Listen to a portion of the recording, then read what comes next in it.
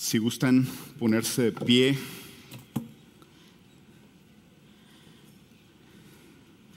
¿Cuántos de ustedes tienen la sensación de que estamos de fiesta? Sí lo estamos.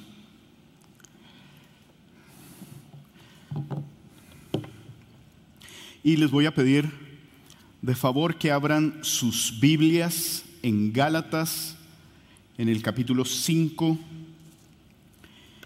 Y vamos a terminar el día de hoy, Gálatas 5, y vamos a leer desde el verso 16 solamente como contexto. Vamos a enfocarnos en los versos 23, 24, 25 y 26, pero vamos a leer desde el verso 16 y vamos a leer la palabra de nuestro Señor.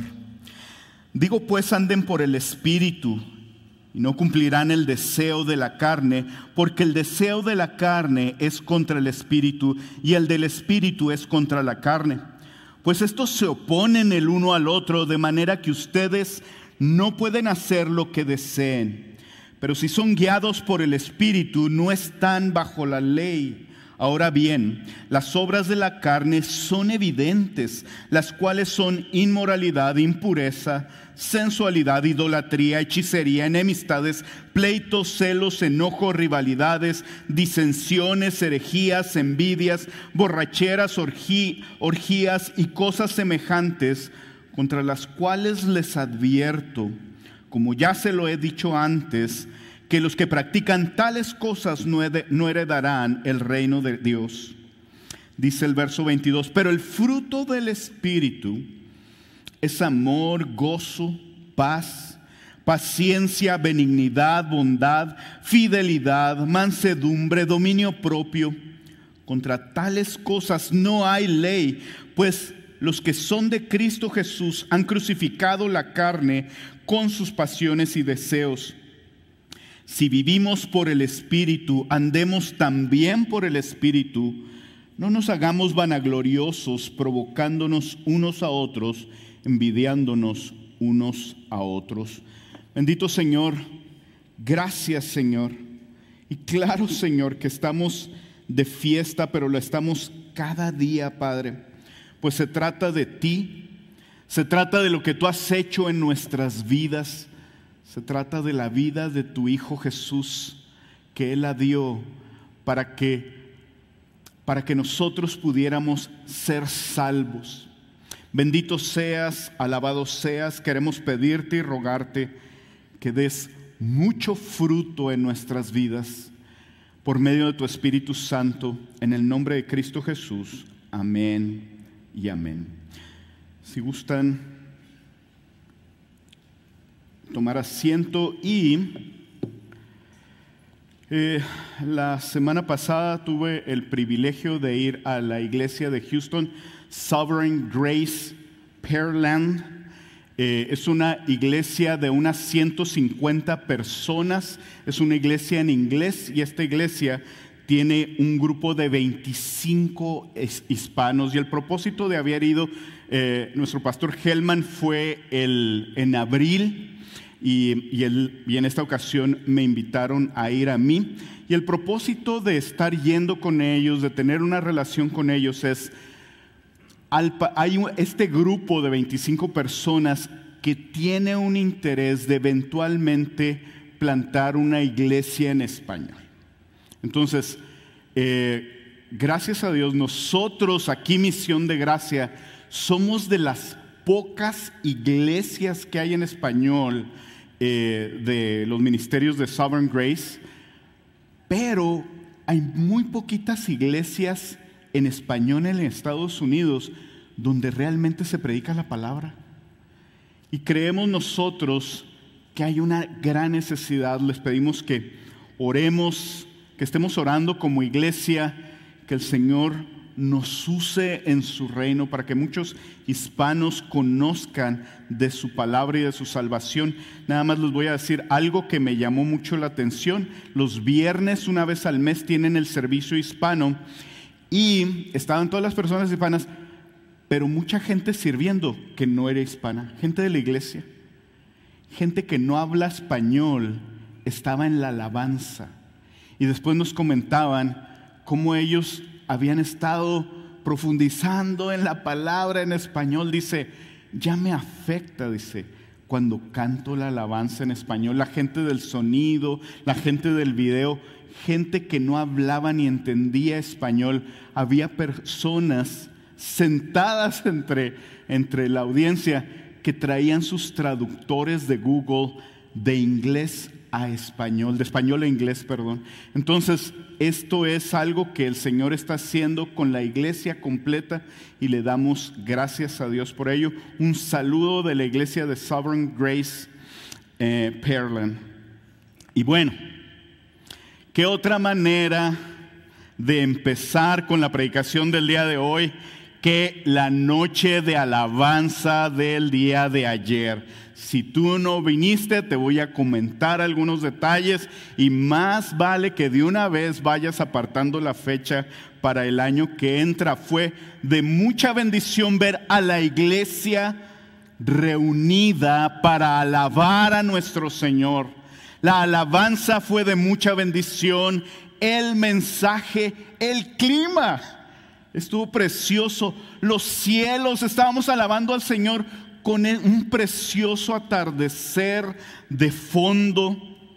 Y después de eso, la convivencia de la iglesia, los hot dogs. Ahorita que se terminó la alabanza, me iba a levantar y iba a preguntar, ¿y mi hot dog? Estábamos en la convivencia y el aire fresco era una delicia. ¿Y saben qué era lo delicioso de eso? Lo delicioso de eso es que para eso fuimos hechos, se nos decía en el mensaje de ayer, para alabar a nuestro Señor, para proclamar con júbilo sus buenas noticias, para deleitarnos en la comunión unos con otros. ¿Cuántos de ustedes no se querían ir el día de ayer? Y me acuerdo de una querida hermana de Misión de Gracia, Patti Álvarez. Algunos de ustedes la conocieron. Ella llegó en el 2013 aquí a la iglesia y cada vez que terminaba la oración, la predicación o cualquier otra cosa, íbamos saliendo todos, estaban cerrando las puertas y decía ella, ¿por qué no nos quedamos aquí alabando a nuestro Señor? Decía ella. Una y otra vez, y cada domingo y cada martes de oración, cada oportunidad que había para ella de reunirse con la iglesia para alabar a nuestro Señor. Y eso me recuerda el Salmo 89 que leímos ahorita en la oración. Y voy a leer Salmo 89, el verso 15 dice, Salmo 89, verso 15 dice, cuán bienaventurado es el pueblo que sabe lo que es la voz de júbilo. ¿Qué es la voz de júbilo? Es un sonido de gozo, es un grito de gozo, es un grito de fiesta, es un gozo o alegría muy intensa que es visible en la gente. Por eso estaba deleitándose nuestro pastor el día de ayer cada vez que decía júbilo y nosotros respondíamos. Y el júbilo no es por nada que podamos estar viendo con nuestros ojos. El júbilo es por lo que el Señor hace. El júbilo es por quien es nuestro Señor y nuestro motivo de alabanza. Y dice enseguida, andan, Señor, a la luz de tu rostro. ¿Qué significa eso? Significa, ustedes podrán recordar cómo dice la palabra en Apocalipsis, que en ese día, cuando estemos frente a Él, no va a haber sol. Ayer cuando veía el atardecer, me acordaba de esta palabra en Apocalipsis, no va a haber sol, porque la ciudad no tiene necesidad de sol, la ciudad celestial, ni de luna que la iluminen, porque la gloria de Dios la ilumina y el Cordero es su lumbrera. Un día vamos a estar en una ciudad donde no va a haber sol, pero va a ser perfectamente iluminada por nuestro Señor. Y dice el verso 16 al principio, dice: en tu nombre se regocijan todo el día. Y mi pregunta es: ¿será posible eso? ¿Será posible que tú y yo estemos gozosos todo el día? ¿Será posible que estemos contentos, que estemos alabando al Señor constantemente? Pero no nada más todo el día, un día, sino todos los días. ¿Es posible tener una comunión en amor con mis hermanos como la teníamos ayer cuando estábamos comiendo hot dogs constantemente? ¿Cómo va a ser mañana cuando regreses a tu trabajo? Es más, ahorita saliendo, cuando estés allá en el lobby y un hermano, tú te acercas a él y ni siquiera te ve y pase y no te salude. ¿Qué va a pasar con ese gozo? Cuando tus planes no salen, cuando en lugar de deleitarte con tu Señor en su palabra, estés diciendo: bueno, ¿leo la palabra del Señor o veo mi serie en la televisión? No está mal ver series en la televisión, por cierto, hay algunas que sí. Pero cuando estemos en la disyuntiva, ¿qué hago? ¿Hago esto o hago lo otro? En lugar de venir a deleitarnos como nos deleitábamos anoche. Más tarde, cuando recuerdes esas diferencias que tienes con tu esposa o con tus hijos, podrás seguir gozoso. El martes, cuando veas a ese cliente difícil o cuando llegue la tentación, podrás seguir con dominio propio. El apóstol Pablo, inspirado por el Espíritu Santo, no solo nos muestra que es posible eso, sino nos muestra lo que Cristo ya ha hecho para vencer nuestro pecado, cómo debemos andar, y nos advierte que vamos a querer volver a nuestra vieja manera de ser.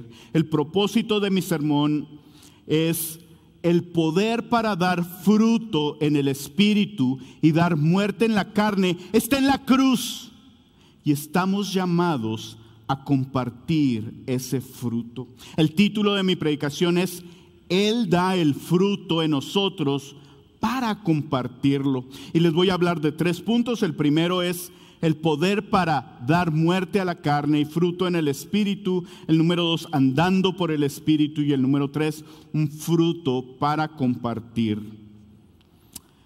El capítulo 5 empieza diciendo que somos libres. ¡Somos libres! Eso debería ser suficiente para estar gozosos todo el día y todos los días. Empieza con estas buenas noticias. Pero no nada más eso, nos habla de nuestros deseos. Nuestros deseos en el Señor es tener mucho fruto en el Espíritu Santo. Nuestro deseo en el Señor es andar gozoso, es amar a mis hermanos, es tener paz, es tener bondad, tener dominio propio, tener sabia mansedumbre, como se nos predicaba. Pero ¿te has dado cuenta de que es difícil hacer lo que deseas en el Señor? No es fácil. ¿Realmente deseas amar a tu hermano o hermana, dejando a un lado el rencor? Pero en verdad que tu deseo es ser más diligente con la lectura de la palabra y tener un devocional con tu esposa e hijos. Eso es lo que tú deseas por medio del Espíritu Santo. Quizás hasta lo hayas comenzado, pero batallas para estar gozoso y en paz todo el tiempo con lo que el Señor te ha dado y disfrutar plenamente de ello. Llega algo que no te esperabas y parece que el gozo y la paz se esfuman. Llega el temor, la tristeza, la desesperanza. comienzas a orar fervientemente al Señor, Él hace un milagro en tu vida, tu gozo es bien palpable y al rato se te olvida. Y al rato viene otra dificultad y en lugar de ir con tus hermanos o venir al martes de oración y decir yo necesito oración, te vas a Google o a YouTube o ya no sé a qué se van algunos de los jóvenes a ver cuáles son los 5 pasos para restaurar tu matrimonio o para que tu hijo sane. Batallas tanto con el dominio propio, comienzas algo, haces tus planes y muy pronto dejas de ser constante. El verso 17 de lo que oímos nos explica por qué. Nos regresamos a Gálatas 5 y voy a leerles el verso 17. Dice, porque el deseo de la carne es contra el espíritu y el del espíritu es contra la carne, pues estos se oponen el uno al otro de manera que ustedes no pueden hacer lo que deseen. Realmente deseamos hacer las cosas del Señor, pero es difícil. Y es difícil ¿por qué? Es difícil por el pecado que mora en mí. Leíamos ahorita en el Salmo 89, en tu nombre se regocijan los santos todo el día. Y la pregunta es, ¿realmente el día de mañana? Yo estoy seguro que la noche de alabanza estuvimos todos gozosos y en la comunión, pero realmente el día de mañana, lunes, ¿vas a estar gozoso todo el día? En la palabra, lo que acabamos de leer, se nos da una lista limitada de las obras de la carne, de nuestro pecado, de cómo se ve nuestro pecado, seguida de una lista del fruto del Espíritu: amor, gozo, paz, paciencia, benignidad, bondad, fidelidad, mansedumbre, dominio propio. Y nuestro texto empieza diciendo, contra tales cosas no hay ley. No vas a ser enjuiciado por amar a tu hermano y por amarlo más. No vas a ser enjuiciado por la ley, por bendecir a tu hermano, por tener mansedumbre, por tener dominio propio. No vas a ser enjuiciado. No hay condenación, completamente diferente a la carne. Porque el Señor nos hizo para reflejar con este fruto a nuestro Señor Jesús. De hecho, estamos cumpliendo con la ley del Señor cuando amamos a nuestro Señor y amamos a nuestros hermanos. Pero es necesario morir para vivir. ¿Qué dirías tú si te dijeran el día de hoy que tienes cáncer? Y que tienes un cáncer terminal. Y que a alguien, el médico te dijo, y usted se va a morir. No podemos hacer nada por usted porque se va a morir. Pero ¿qué pasaría si alguien te dijera que hay alguien que está dispuesto a morir por ti, para que ese cáncer desapareciera? ¿Qué pensarías? Esas son las buenas noticias que tenemos en Cristo Jesús. Ahí tienen en sus notas Romanos 6:6, dice, sabemos esto, que nuestro viejo hombre fue crucificado con Cristo para que nuestro cuerpo de pecado fuera destruido, a fin de que ya no seamos esclavos del pecado. Nosotros no tenemos que morir físicamente, pero hemos de morir junto con Cristo. Y todo lo que éramos antes se queda en el pasado. Dice el verso 24 de nuestro texto, dice, pues los que son de Cristo han crucificado la carne con sus pasiones y sus deseos. El Armando viejo, el Armando antiguo, el Armando de hace 22 años para atrás, ya no existe. El que estaba esclavizado al pecado ya no existe, ya está muerto.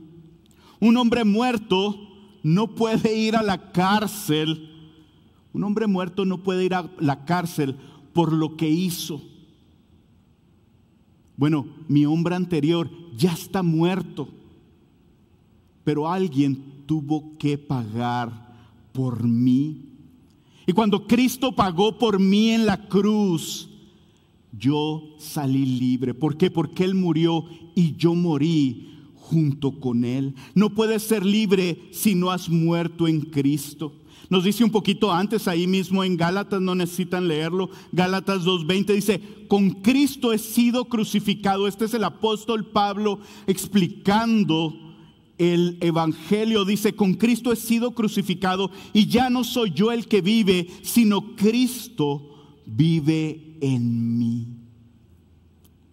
Ahora vive Cristo en mí.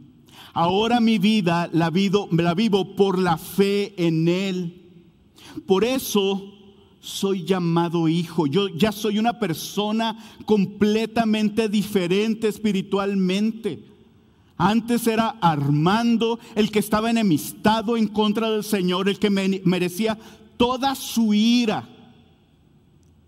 Pero Cristo murió en la cruz y resucitó, y yo morí con Él al poner mi fe en Él. Y ahora soy llamado hijo. Cristo es hijo, yo también soy hijo. Cristo tiene herencia en el Señor, yo también tengo herencia en el Señor. Cristo vivió una vida perfecta y Él es santo, yo también soy santo. Está bien si alguien les dice San Gelman, ahorita a la salida, San Johnny, Santa Yuli. Somos santos por lo que Jesús hizo. ¿Alguno de ustedes tiene duda de la santidad de nuestro Señor Jesucristo? Ninguno. Él murió y Él resucitó y Él es completamente santo. Y por su vida perfecta y sin pecado, yo soy santo. Qué glorioso es esto que el Señor ha hecho por nosotros. Yo soy coheredero con Cristo, yo soy llamado justo, no por mis obras, no por lo bueno que he hecho en mi vida, sino todo lo contrario, porque nada bueno había en mí.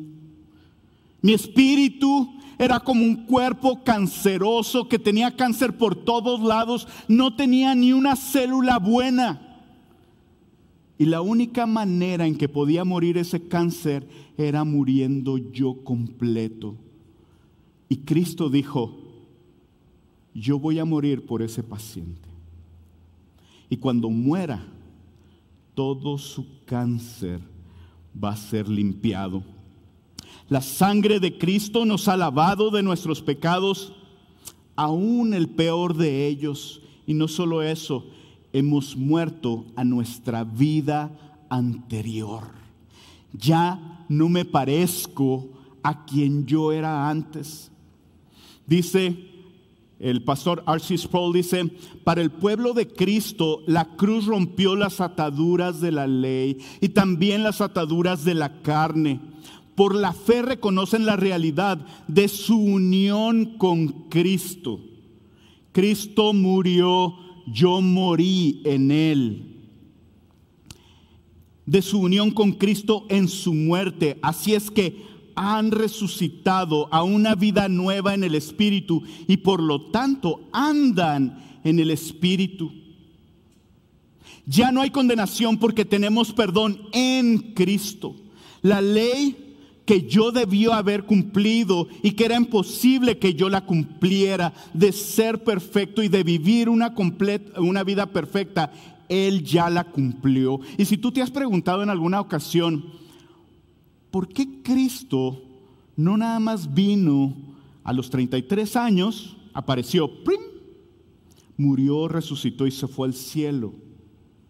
Era necesario que él viviera una vida perfecta. 33 años perfectos, sin pecar, siendo tentado para tener la victoria sobre el pecado. Y esa vida de él ha sido imputada a mi persona y a tu persona. Qué glorioso es eso. Yo pensaba, antes de conocer a Cristo, antes de conocerlo en la palabra, yo pensaba, yo iba a una iglesia y en esa iglesia yo aprendí que nada más la única manera para ser salvo era bautizándome y yendo a esa iglesia.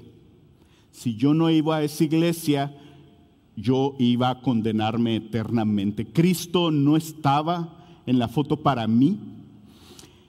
Y me acuerdo que pasaron tantas cosas ahí que yo dije, yo no voy a volver a esa iglesia. Vi tantas cosas tan terribles que yo dije, no voy a volver a ese lugar. Y cuando salí de ahí, andaba caminando condenado.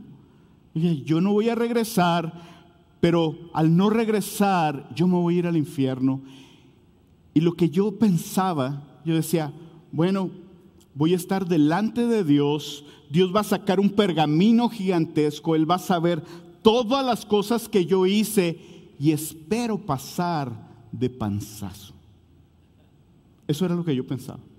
Espero sacarme un 6. No, ni siquiera le tiro al 6.1. Espero sacarme un 6, decía. Espero eso. Pero un día conocí a Cristo, a mi Rey, a mi Señor. Y lo primero que me di cuenta es que yo iba a pasar con un 0. No había ni una sola obra buena en mí que me permitiera pasar. Estaba completamente reprobado.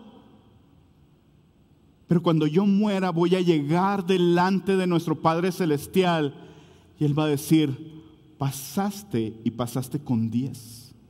Y pasaste con A+. Pásale.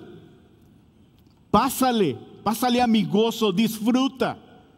¿Y saben por qué? Porque hubo alguien que hizo un examen perfecto en donde yo no pude haberme sacado ni un solo punto. No hay manera. Siguiente verso dice, si vivimos por el Espíritu, andamos también por el Espíritu.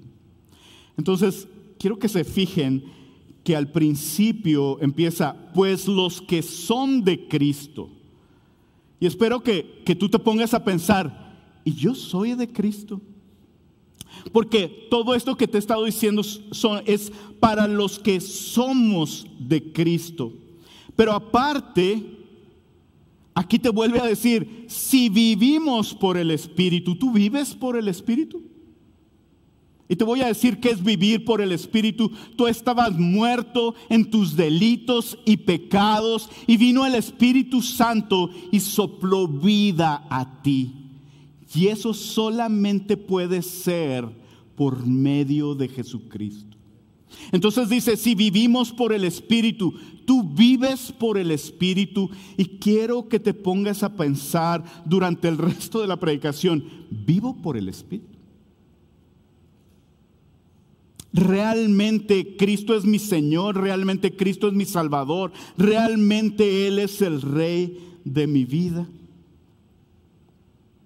No hay manera de vivir en el Espíritu si no has muerto, si tu viejo hombre no ha sido crucificado con Cristo. Ahora que estaba en Houston, un hermano, Richard, algunos de ustedes lo conocen porque vino al curso de consejería, me platicaba su testimonio y estaba ahí la persona que lo invitó a la iglesia y lo invitaba tanto que le dijo, voy a ir, pero voy a ir solo si no me vuelves a invitar. Y la persona que lo invitó le dijo, ok, no te vuelvo a invitar si vas. Y su manera de pensar fue, los voy a engañar a todos pensando que soy un cristiano. Me voy a poner traje porque en aquel tiempo y en esa iglesia todos los que eran cristianos llevaban traje. Dice, me fui y me compré un traje bien bonito y luego cuando entré me dijeron, buenos días hermanos. Ya los engañé, dice Richard. Ya los engañé, a todos los engañé. Ya nada más me falta terminar de engañarlos todo este tiempo, me voy, ya no vuelvo. Pero no esperaba que el Espíritu Santo viniera a su vida y lo transformara.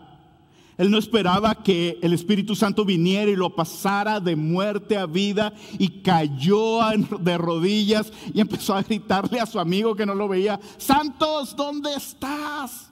Ven conmigo. No sé qué me está pasando.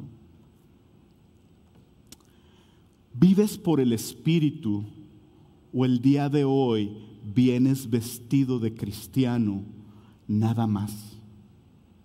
Si vienes vestido de cristiano nada más, no hay problema. Queremos decirte y queremos rogarle a nuestro Señor que hoy sea el día en que el Espíritu Santo venga y haga un milagro en tu vida, que te pase de muerte a vida y que te deleites en tu Señor cada día. Que el año que entra estés alzando tus manos en la noche de alabanza diciendo: tú eres mi Señor, tú eres mi Rey. El viejo hombre fue ya clavado en la cruz y Cristo vive en ti. Pero ¿por qué, si Cristo vive en mí, sigo todavía batallando con algunas cosas? Ya legalmente eres libre, pero sigues batallando con algunas cosas. Ya el pecado no reina en ti, pues reina Cristo, pero sigues batallando con algunas cosas. Ya tienes al Espíritu Santo, pero sigues batallando con algunas cosas. Y quiero decirte que nada te falta para darle muerte a tu pecado. No te falta absolutamente nada. El Señor ya te ha dado todo para que tú puedas darle muerte a tu pecado y para que tú puedas vivir por el Espíritu. En la carta a los Corintios era una iglesia eran tremendos, había pecado por todos lados, era bien difícil esa iglesia. Y cuando el apóstol Pablo llega y les manda esta carta, les dice: de manera que nada les falta en ningún don. A ustedes no les falta absolutamente nada. Entonces, ¿por qué se comportaban de esa manera? Y ellos tenían que pensar, ellos pensaban que andar en el Espíritu era hacer cosas muy espectaculares, hablar en lenguas, hacer cosas que llamaban mucho la atención, tener más dones que los demás. No, lo que ellos necesitaban era realmente andar en el Espíritu. Y el apóstol Pablo les dice a los colosenses, y nada más me voy a ir línea por línea, no se los voy a leer. De Colosenses 1 a partir del verso 6, el apóstol Pablo les dice a los colosenses: necesitan reconocer el fruto que sí estás dando y darle gracias al Señor por eso. Les dice el Señor a los colosenses. Entonces, quiero decirte que si estás batallando, que si estás que si batallas y dices: yo debería tener más fruto en el Espíritu, quiero decirte que si tú estás en Cristo, estoy leyendo Colosenses, voy a leer de Colosenses 1 a partir del verso 6. Si tú estás en Cristo, hay fruto en tu vida. No hay la menor duda de que hay fruto en tu vida. Hay amor, hay paciencia, hay dominio propio. No son perfectos. Ninguna de estas virtudes es perfecta en ti, pero sí hay fruto en tu vida. Y lo que yo te animo es que a que reconozcas, como le decía el apóstol Pablo a los colosenses, reconoce el fruto que sí estás dando y dale gracias al Señor por eso. Y le sigue diciendo el apóstol Pablo que él desea en oración que ellos sean llenos del conocimiento de su voluntad. Así es que quieres andar por el Espíritu, llénate del conocimiento de la voluntad del Señor por medio de su palabra. Dice el profesor Douglas J. Moo, dice: andar por el Espíritu está marcado por el amor a otros y estar dispuestos a escudriñar nuestras vidas a la luz de la palabra, no al revés. Les voy a parafrasear esto de nuevo. Nosotros estamos llamados a escudriñar nuestras vidas a la luz de la palabra, a amar a nuestros hermanos y escudriñar nuestras vidas si estamos viviendo en el Espíritu. Si estamos viviendo en la carne, es al revés. Yo estoy tratando de escudriñarlos a todos y amarme a mí mismo. Entonces, escudriña la palabra. El siguiente es, para que anden, dicen, para que anden como es digno del Señor, les dice el apóstol Pablo. Y en esta porción donde el Señor les habla de andar en el Espíritu, la palabra que se utiliza es como una palabra militar. Te formas y sigues la formación y sigues caminando. Eso es andar en el Espíritu.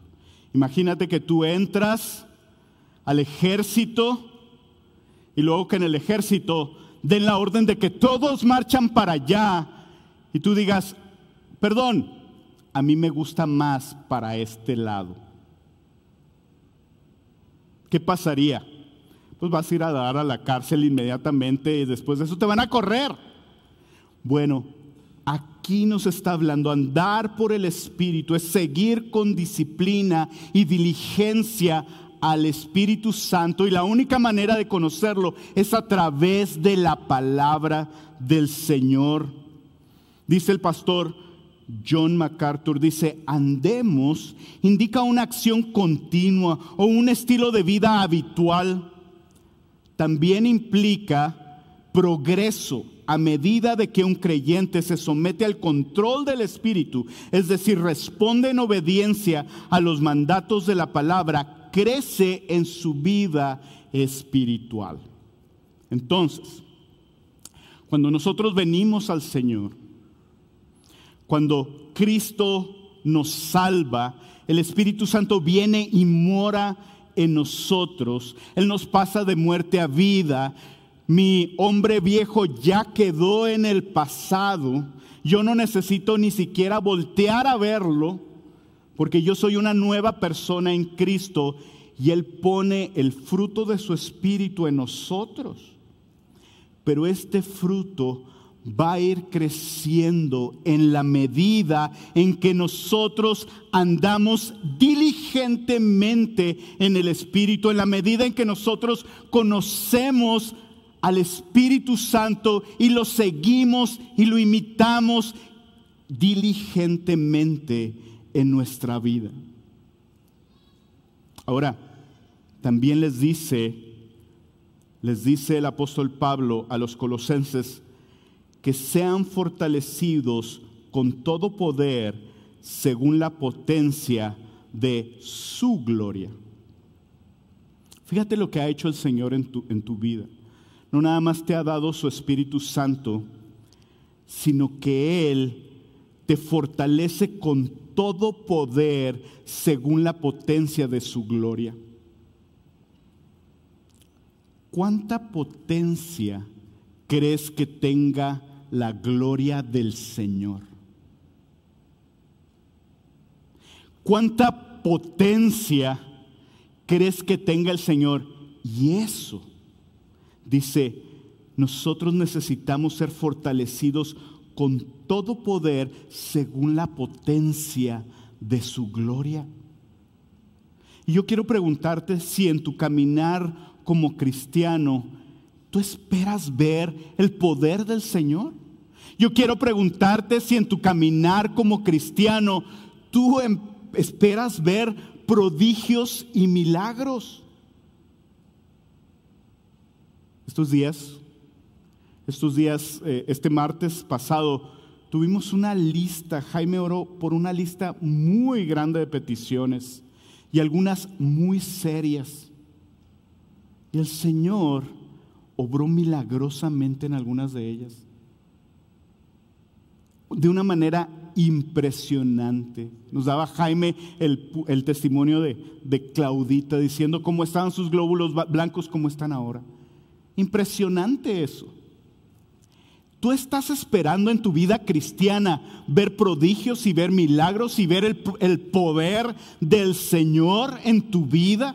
Ver cómo eres transformado, cómo eras mentiroso antes y ahora batallas para decir mentiras, cómo no podías amar a una persona y ahora quieres bendecirlo, quieres orar por él. Tú tienes esa expectativa, tú le pides al Señor, lléname de tu poder. A lo mejor no tienes esa expectativa. A lo mejor vas caminando como cristiano, pero vas volteando a ver atrás. Mira, el Armando de antes, ay, tan simpático que estaba. Mira cómo hacía cosas antes. En lugar de estar viendo al Espíritu Santo que va delante de ti y que viene haciendo prodigios y milagros, y el primero fue que te pasó de muerte a vida. Si tú no crees posible que alguien pueda dar su vida por un enfermo con cáncer y que éste sane, yo te diría, pues sí, científicamente no es posible. Si eso sucediera, sería un milagro. Cristo hizo un milagro en nuestras vidas. Era más imposible que nuestro pecado fuera borrado. Era más imposible que nosotros estuviéramos reconciliados con nuestro Señor. Y Cristo lo hizo posible. Nos sorprende que el Señor haga milagros en nuestras vidas. Y la siguiente pregunta es, ¿tú te deleitas en los milagros que el Señor hace en la vida de alguien más o no? Porque eso es lo que el Señor hace.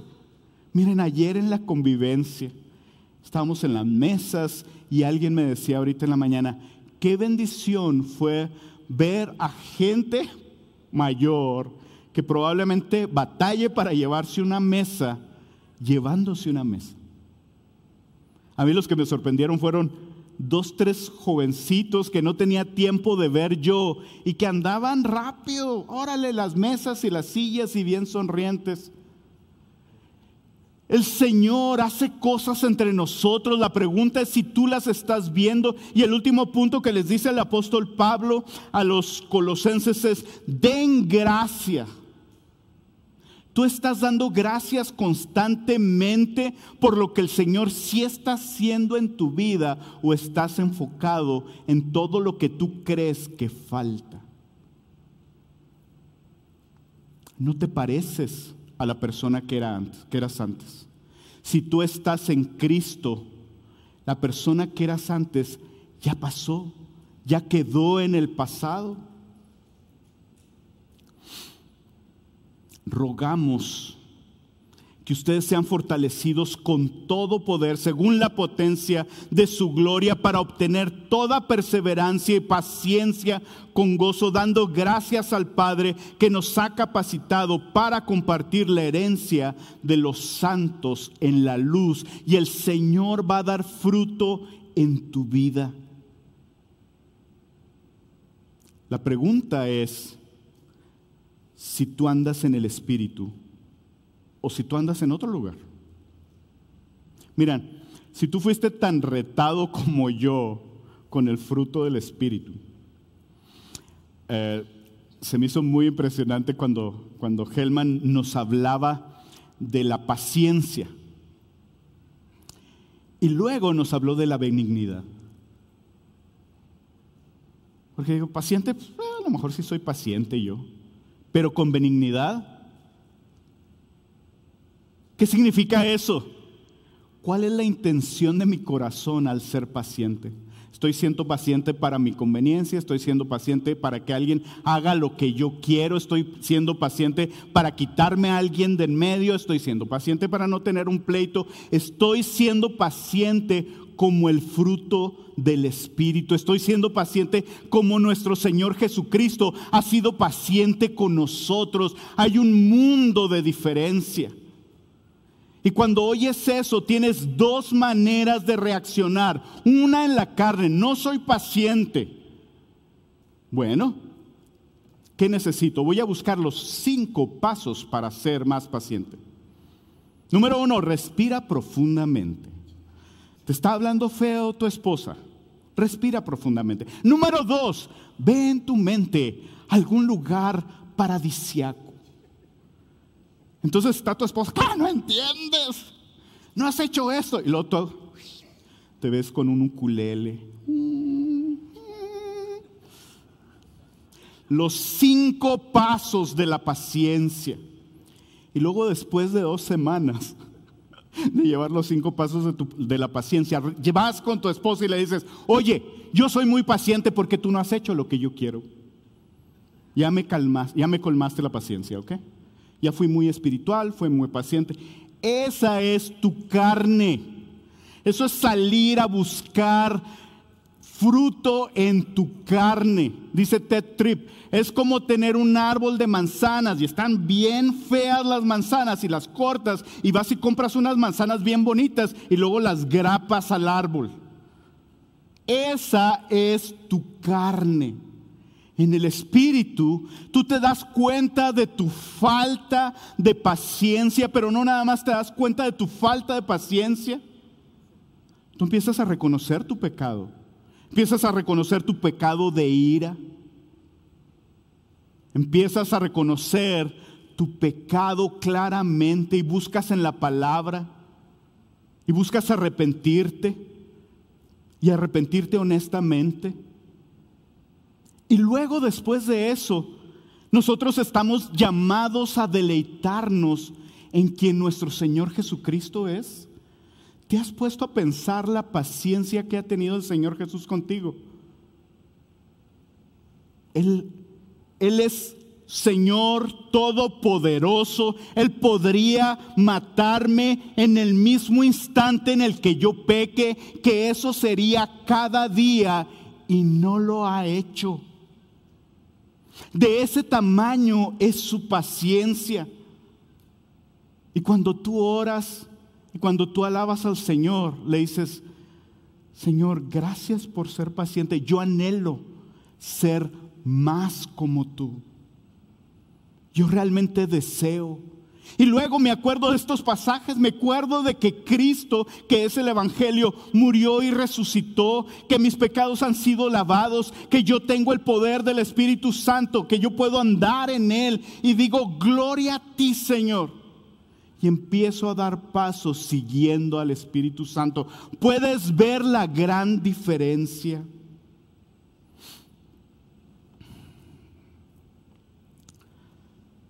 Finalmente, el último punto, el fruto del Espíritu en tu vida no son trofeos.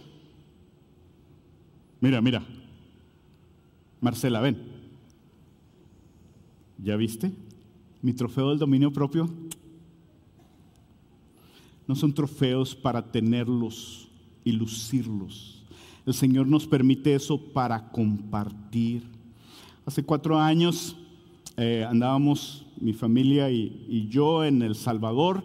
Íbamos en una carretera, estaba así como selva, íbamos en 2 camionetas y de repente la camioneta de atrás marca y luego le dice a la persona que nos llevaba en la camioneta, un familiar de un pastor, del pastor de Guadalajara, le dice, deténganse porque vimos anonas.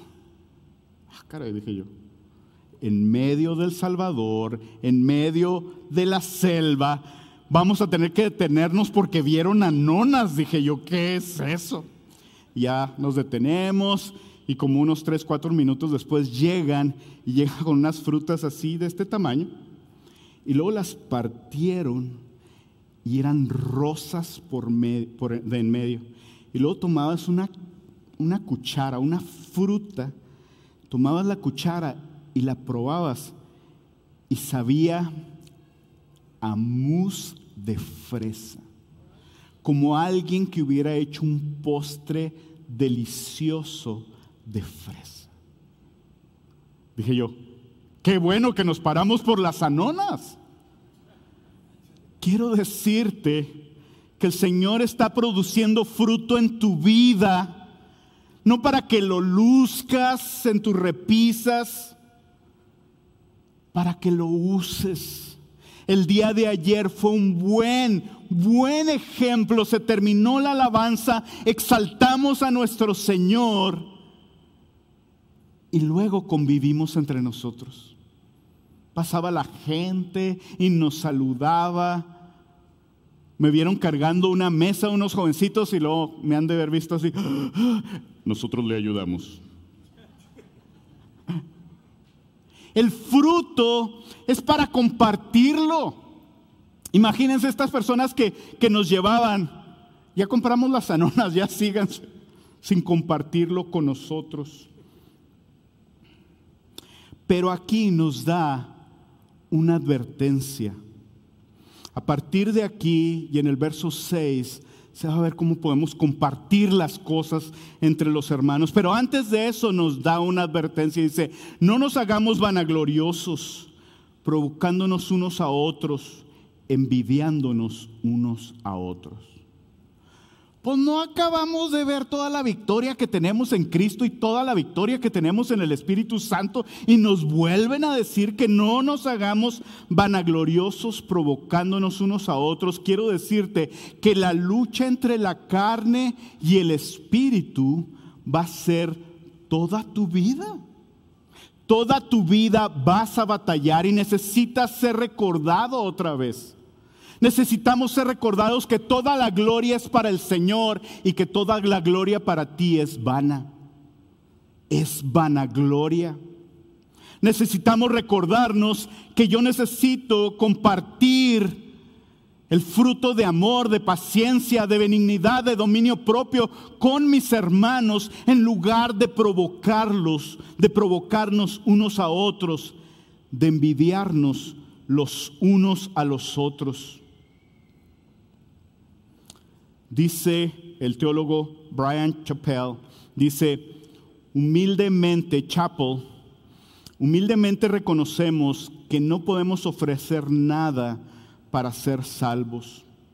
Solo Cristo puede salvarnos. Entonces descansamos en su promesa de que Él perdonará a aquellos que humildemente lo buscan. ¿Quieres un fruto precioso en tu vida? Sé humilde. No busques en internet cómo ser humilde. Busca en la palabra la humildad de nuestro Señor Jesús. Y no dudes.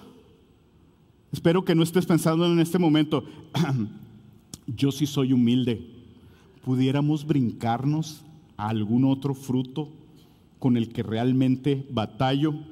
Si eres tú eso, los pastores estaremos aquí para orar por ti al final. Pero en uno de los textos más impresionantes de humildad que hay en la palabra, que es el hijo pródigo, podemos ver también lo contrario. ¿Recuerdan la historia del hijo pródigo? El hijo pródigo le dijo a su papá, yo quiero que me des mi herencia. A mí no me importa estar en esta casa, yo voy a vivir a mi manera. Y se va el hijo pródigo y después de sufrir dice, ¿qué estoy haciendo acá? Voy a regresar con mi padre. Mi padre va a tener un trabajo para mí. Yo no necesito estar comiendo entre los puercos. Y llega con una humildad. Pero cuando llega con humildad, dice que su hermano mayor estaba en el campo y vino y preguntó, ¿qué está pasando? Porque oyó música y danzas. Y llamó a uno de los criados y le preguntó, ¿qué es todo esto que está sucediendo? Y el criado le dijo, tu hermano ha venido y tu padre ha matado al becerro engordado porque lo ha recibido sano y salvo. Entonces él se enojó y no quería entrar. Salió su padre y le rogaba que entrara, pero él le dijo, padre, mira, por tantos años te he servido, por tantos años he estado en la iglesia, por tantos años he sido tu esposo, por tantos años te he instruido como tu papá. Por tantos años te he servido y nunca he desobedecido ninguna orden tuya. Y sin embargo, nunca me has dado un cabrito para regocijarme con mis amigos. Pero cuando vino este hijo tuyo, que ha consumido tus bienes con rameras, mataste para él el becerro engordado. Y su padre le dijo: hijo mío, tú siempre has estado conmigo, y todo lo mío es tuyo. Pero era necesario hacer fiesta y regocijarnos, porque tu hermano estaba muerto y ha vuelto a la vida, estaba perdido, ha sido hallado. Él estaba con el Padre y él trabajaba, pero ¿saben qué le sale? Le sale vanagloria. Mira todo lo que yo he hecho. El otro hijo dice: yo no he hecho más que puras barbaridades, yo te necesito, Padre. Y va a provocar envidiando a su hermano. Si tú crees que tú eres ajeno a esto, la palabra nos trae un recordatorio. Muy fácilmente te puedes desviar. Por eso necesitas andar por el Espíritu. Tener enfrente al Espíritu Santo y tener enfrente a nuestro Señor Jesús. Y tener esa actitud de humildad. Quiero decirte lo que dice en el Salmo 51, 17, y ahí está. Dice: los sacrificios de Dios son el espíritu contrito, el corazón contrito y humillado, oh Dios, no despreciarás. El Señor nos pone en su palabra maneras de ver nuestro corazón. Y el Señor nos ha puesto, por su misericordia y bondad, medios para exaltarlo. Ayer estábamos en la alabanza exaltándolo a Él. Ayer estábamos conviviendo entre nosotros de una manera de mucha bendición. Y dice el Salmo 89: así siguen los santos. En el funeral estaba lleno este edificio. Una vida transformada por 5 años, lleno de gente. ¿Y saben qué es glorioso? Nosotros ayer alabamos al Señor con subwoofers, amplificadores, guitarras eléctricas. Nuestra hermana ayer y cada día está alabando al Señor cara a cara. Y ella podía vivir con ese anhelo de alabarlo constantemente. Y no es exclusivo de ella. Yo veo a muchos de ustedes, los saludo con el amor con el que me saludan, con la paciencia, con la bondad, con la benignidad. Sí es posible vivir así cada día. Pero solamente es posible por lo que Cristo hizo por nosotros, porque su Espíritu Santo vive en nosotros y nosotros estamos llamados a responder buscándolo en la palabra, a responder siendo obedientes a la palabra, a responder agradeciendo el fruto que Él está dando día a día, al responder escudriñando mi corazón y amando a mis hermanos. El fruto que el Señor está dando en tu vida es para que lo compartas. Toma del fruto, pruébalo, toma una cucharita y di: está sabroso, lo voy a compartir con mis hermanos. Ese es nuestro llamado. Bendito Señor, te alabamos, te exaltamos. Gracias, Señor, porque nuestras fuerzas jamás podríamos dar ningún fruto. Jamás, Señor. Jamás podríamos dar fruto que te alabe, fruto que te agrade, Señor. Pero tú has sido bueno y misericordioso. Tu Hijo Jesús murió por nosotros. Tu Espíritu Santo mora en nosotros. Queremos ver más de tu poder en nuestras vidas al transformarnos para servir y amar a nuestros hermanos como Cristo amó. Te lo rogamos en el nombre precioso de Cristo Jesús. Amén y amén. Que Dios los bendiga. Les recordamos que nos vemos el martes.